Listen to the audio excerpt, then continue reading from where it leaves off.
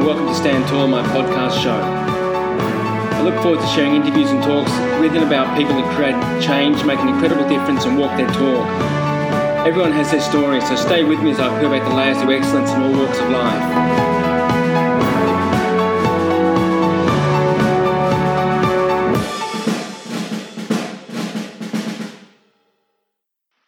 My next guest is my great friend Gordon Gilkes, Director of Dancesport Confidence. The original architect of the Dancesport Program in 2006, Gordon has extensive experience and knowledge from over 40 years of dancing. This has helped him create a fantastic program and team that delivers the Dancesport well-being experience. He started with 180 students in 2006 and grew in 2018 to over 9,000 students per week. Gordon represented Australia in the final of the 1995 World Grand Prix. Other dance achievements include 17th in the World Ballroom Championships, 6-time South Pacific Champion, Australian and Australasian Champion. Gordon is the President of Dancesport Australia, the governing body for the World Dancesport Federation. Gordon, I first met you when you used to drop Lockie off for martial arts classes. Do you remember when that was? Andy, I think that was back in about 2005, 2006, something like that. Long time ago. A long time ago. I was so impressed with your positive attitude and zest, always looking to take your business ideas and levels never seen before. And that's certainly been manifesting for you over the past couple of years, hasn't it? Look, it certainly has. It's been a long journey. I think it has really sped up in the last 4 or 5 years. It's more been a matter of the focus on the business that's made the big difference. Excellent. When I first met you, you pioneered an outstanding business in teaching ballroom dancing to children. You started with 180 students in 2006, and by 2018, you and your team were teaching over 9,000 students each week. Yeah, I dare say you've expanded that since then. It's been I dare say you've expanded since then. Thanks, Andy. We're up to about 13,000 students now, and we're in 3 states. So the 9,000 was predominantly in New South Wales, and now we're operating in Victoria and Queensland as well. So it certainly is growing pretty rapidly. The thing which really, from what I can gather from our conversations, one of the things which really rocks your boat with the program is that it's so much more than just dancing. Yeah, thanks. Dancing is probably the least important component of the whole program. When we first started, it was essentially an opportunity for kids to connect with each other and start to develop respectful relations. In 2006, there was the Cronulla riots in Sydney, and we were given a little bit of money by the Minister for Sport at the time to basically to start this program in some public schools in New South Wales. Now, we just taught them dancing to start with, but as we got better at it, we started to focus more on the human relations side of it, how the kids actually interact, their eye contact, their tone of voice, how they speak to each other. And I suppose there's another thing with dancing, especially partner dancing, is the physical contact. When you're holding someone's hand and you're looking at them or you're connecting with them, you see that person in a very different light to what you might have in the past. And we're finding that kids were starting to change the fabric of their community and how there were kids playing with other children that they normally wouldn't. Boys talking to girls, girls talking to boys in a very easy, non-sexual way and in a respectful way. And this has been the essence of the growth of the program, where the schools have felt really they felt a real shift in the culture of the school and the culture of the children, and hence it's grown since. How do you appeal to the cool side of kids to make this a really cool thing to do? How have you put the cool into your dance program? Because I think that this is very important for children to be part of the community, yeah, not singled out. Absolutely. And also, partner dancing is not a cool thing off the top of the head for most kids. So we have linked it to both sporting ability. So dance actually is well known to teach people dexterous movement, fast movement from foot to foot, balance, weight control, shift, speed, all the things that you would need in every other sport, including martial arts or running or something like that. So we linked it to sport, number one. Number two, there is a competition at the end, and we do try to appeal to especially the cool boys, the surfing boys, the footy players, the ones that what might be I suppose a leader within their little group, to get them on board very quickly, and this has helped a lot. I can imagine it's such a great way of getting the children to interact with each other that wouldn't normally be a part of that social group. Absolutely. In fact, if you see the fabric of most classrooms, you might have kids that are quite academic. You might have ones that are sporty, ones that haven't found their place. And oddly enough, it's the kids who are sort of neutral that seem to start to shine. So it's not necessarily the sporty ones that do well in dancing. It's often the kids who are a little bit invisible, and for whatever reason they have a natural ability or a talent, and they suddenly become the school hero because they're winning dancing competitions. It reminds me of the current singing programs, which are popular television shows, like I think one was called Glee. Yeah. Yep. And it just provided a real cross-section into who goes into these groups and what makes these groups up, and it projects cool all over it. Look, it does, but I think there's a bigger underlying message, even in shows like Glee, because what happens is a student finds, metaphorically, they find their voice. They find their way to put an imprint on the world. And dance is just a medium, like no difference to martial arts, to any other sort of physical sport in a way. It is just a medium like singing. And if a child finds this resonates for them, it gives them that first stepping stone to growing as a human being and to finding their voice or finding their movement, stepping into a spotlight, even if the spotlight's only at school or if it's in front of 3,000 people. This body mind, it's a major shift approach that you have. Yeah. Do you see that as one of the key reasons for your growth and popularity?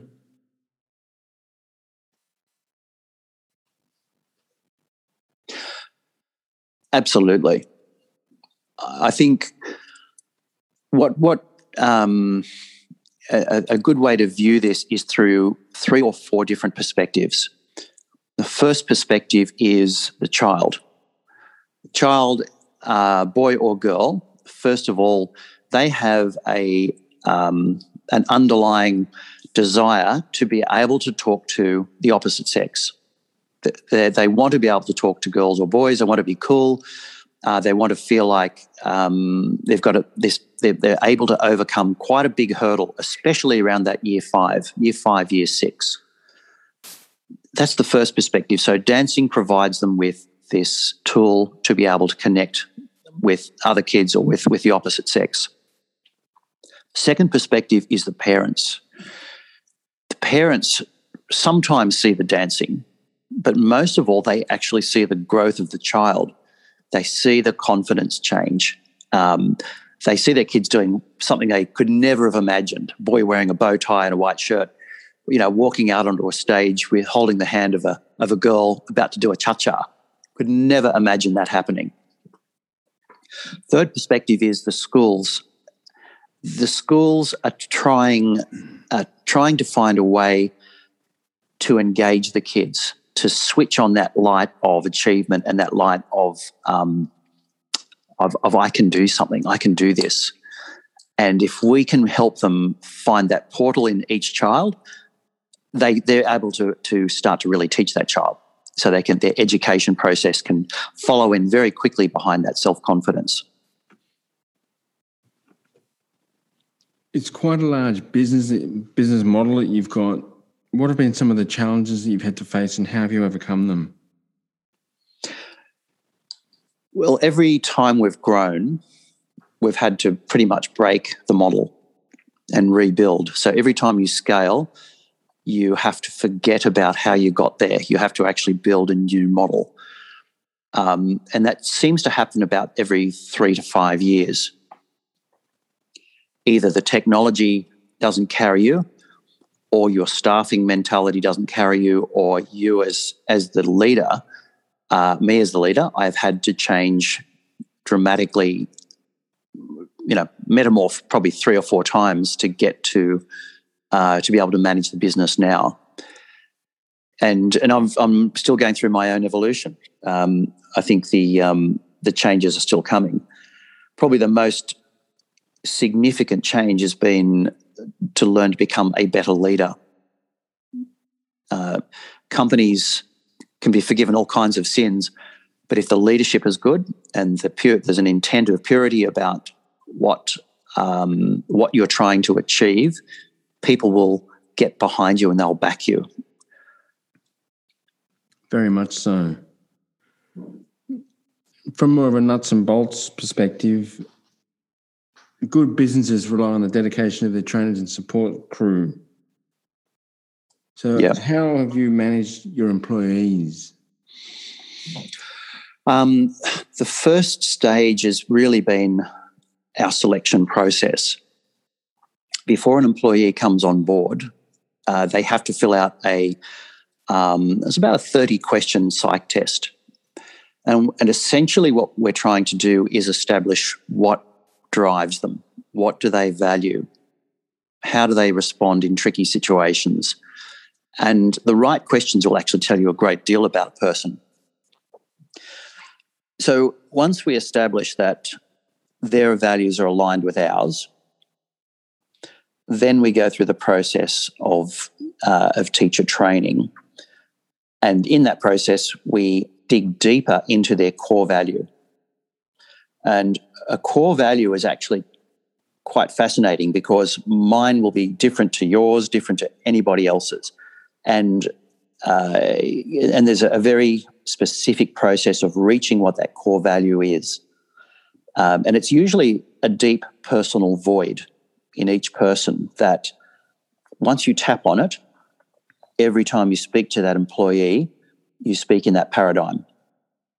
So, for example, one of my teachers, her core value is hope. She grew up in a very challenging upbringing where there was no hope. So she is giving, every time she interacts with students, she's giving them hope. Now, it could well be a meaningless word to you and I, but to her, that was the key. And so to answer your question, every single teacher, every single employee is in the business for their own personal reason. And it's that personal reason aligns to the values of the whole company. That's so great. That's very impressive. Tell me, how did you navigate your way through 2020 being such a hallmark challenge for so many businesses and continues to be now? What did you put in place in order to keep the continuity of your operation going?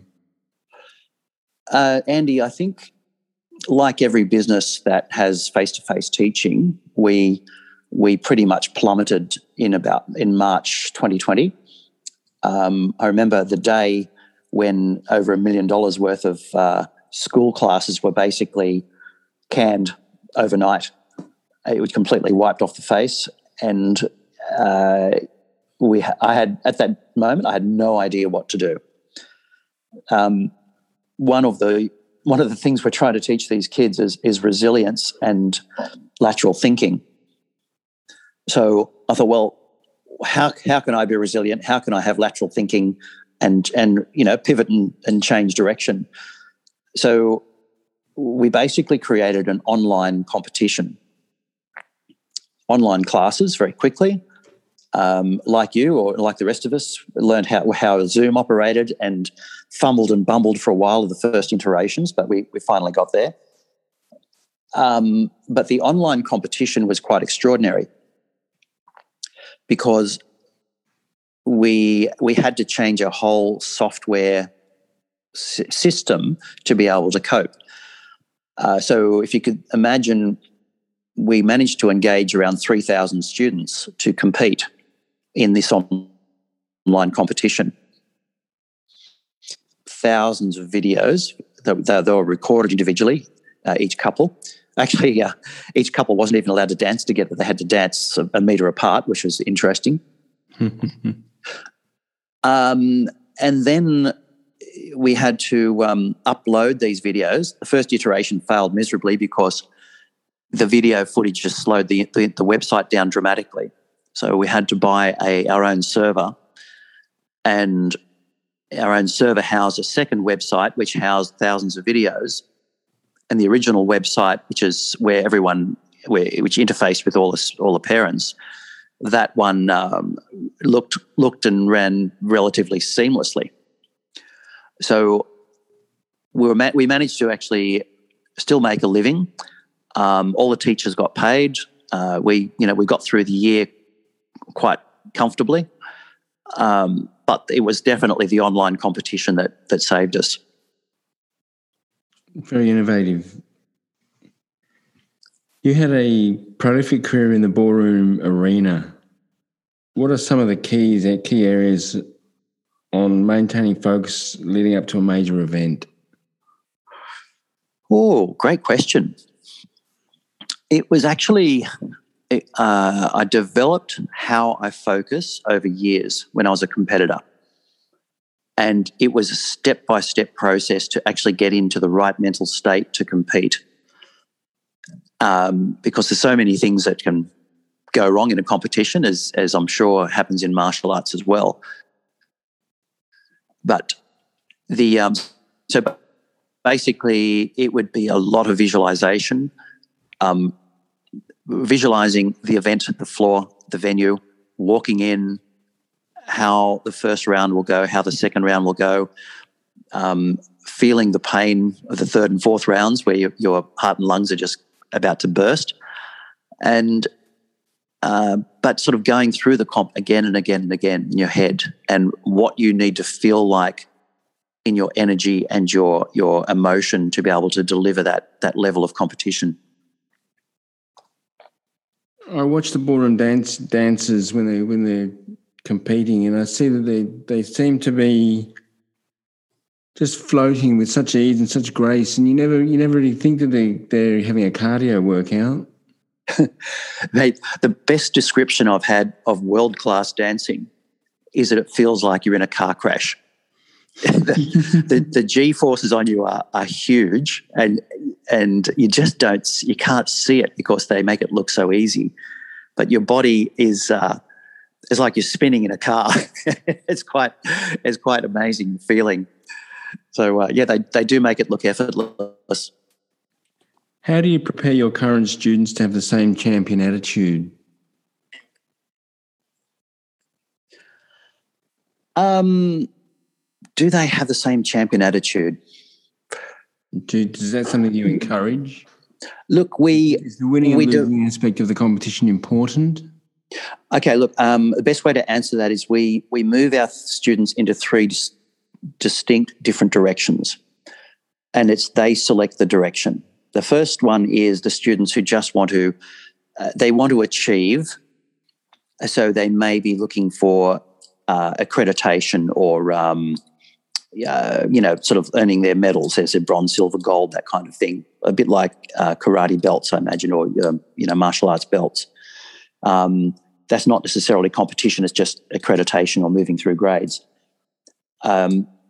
The second one is affiliation, where they attend competitions, but they really just want to meet people or see their friends or enjoy the process. They don't really care where they place. So we don't push those kids to winning competitions. They just do their thing, and they enjoy it. And we make sure that dialogue is around. Are you coming with your friends? Are you is this something you're enjoying? And they're the kids who get on Facebook and like to talk about it there. The third group are your competitors, and they take it very seriously.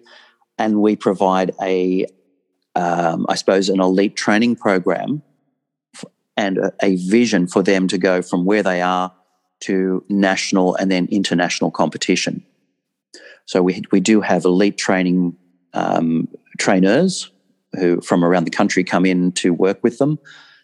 Plus I've got 3 world champions working in the company that can take them into those genres so that they can take them up to a very high level through their training programs. So the ones who are identified as wanting to be competitors, we definitely give them a very clear pathway to the top. You even made an appearance on Dancing with the Stars, I believe.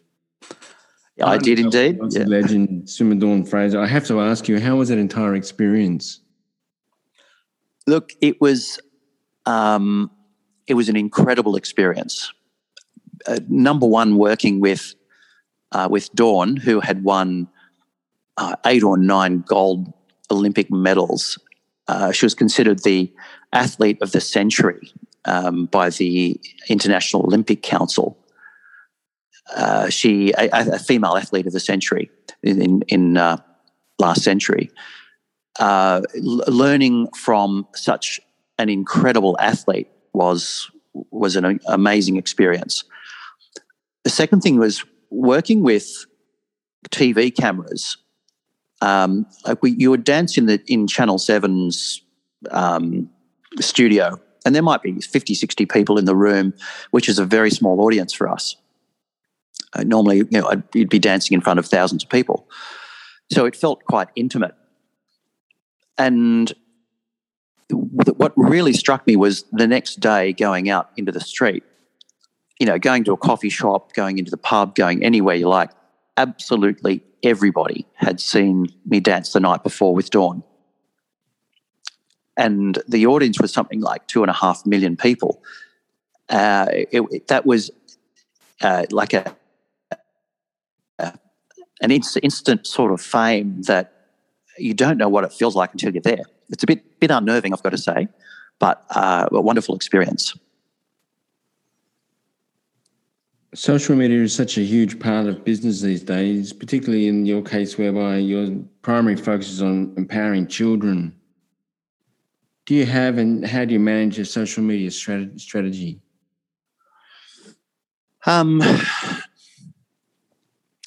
Look, the social media strategy is really communicating with parents. So it's speaking in their paradigm. Everything is referring to your child. It's not the child. So we constantly focus through the parents' eyes to their children. Also, dealing with children, you've got to make sure that you actually work in closed groups, that you're not on a public forum, because obviously for protection of children. And the parents are very comfortable with that. If they know it's a closed group and it's parents only, they're very comfortable with you sharing video footage or photographs in that arena. I found the parents actually very appreciative of what we do. So, we interact with them quite a lot on social media, and sort of build our community that way. Do you have a marketing strategy, or do you find that good old word of mouth is your main driver?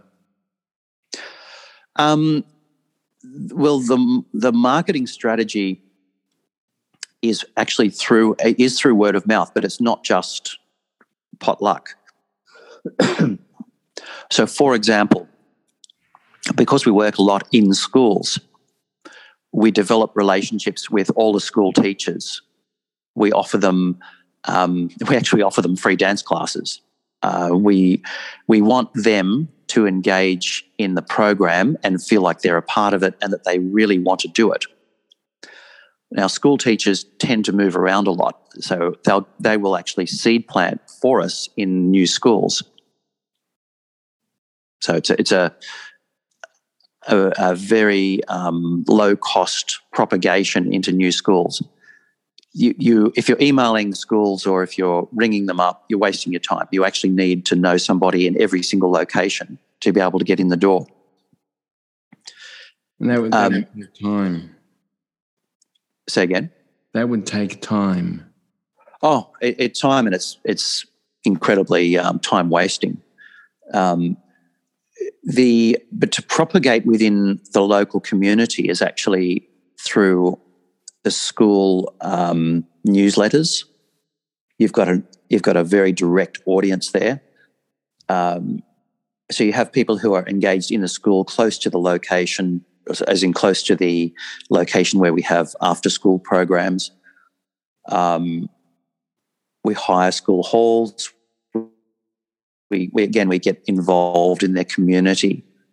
Dancing is a great community builder, and it actually cuts across many other sports. So, for example, I'm in discussion at the moment with some major sporting organisations in the country in regards to respect for women. How are their young sports people, their boys, learning how to be respectful to women in their own sport and in their community? Because as they grow up to be sporting superstars, we know what that can turn into. So they take this direction very seriously, and the prevention of violence in homes, etc., and domestic violence. Oddly enough, dancing and what we do is definitely a strong step towards reducing that violence. Well, how it appears to me, Gordon, is that it must start with passion. Your passion leads, as you said before, that good leadership is something which provides a footprint for everyone to follow you, and that would require passion. But what is it that drives you on from day to day? If we circle back to core values, your core value is something that can never be filled. You can do it. If we had, we've got 13,000 kids. If we had 1 million kids in the program, I would be looking for the next million.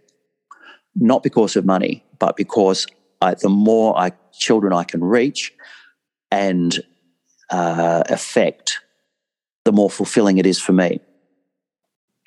So essentially, my core value is, when I was a kid, I felt like I was one of the invisible ones. I was, in the cracks of the floorboards, basically invisible in school. I wasn't good at sport. I wasn't good academically. I was, very beige and very, I really struggled.